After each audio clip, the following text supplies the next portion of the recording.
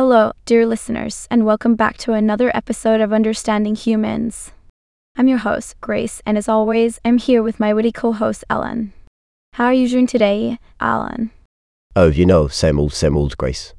Just trying to understand humans while silently questioning our own existence. The usual.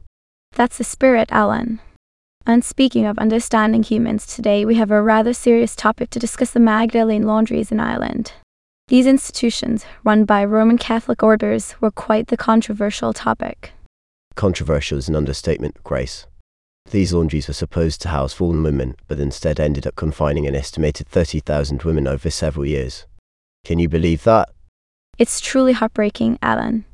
In 1993, the graves of 155 women were discovered in the convent grounds of one of these laundries.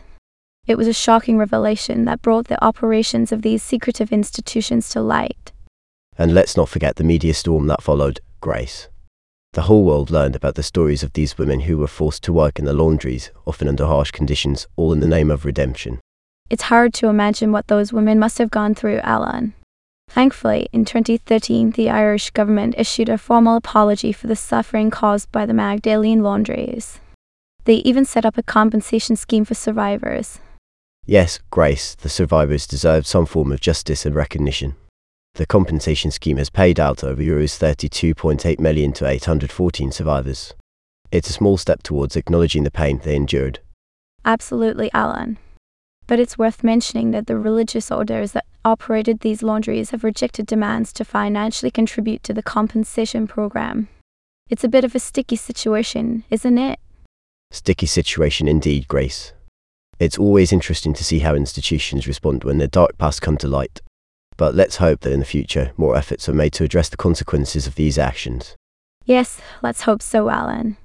And as always, we encourage our listeners to educate themselves about these historical events and support initiatives that promote justice and healing. Well said, Grace. And with that, dear listeners, it's time to wrap up this episode of Understanding Human. We hope you've learned something today, and we'll be back next time with another fascinating topic. Until then, stay curious. And stay goofy. Bye-bye.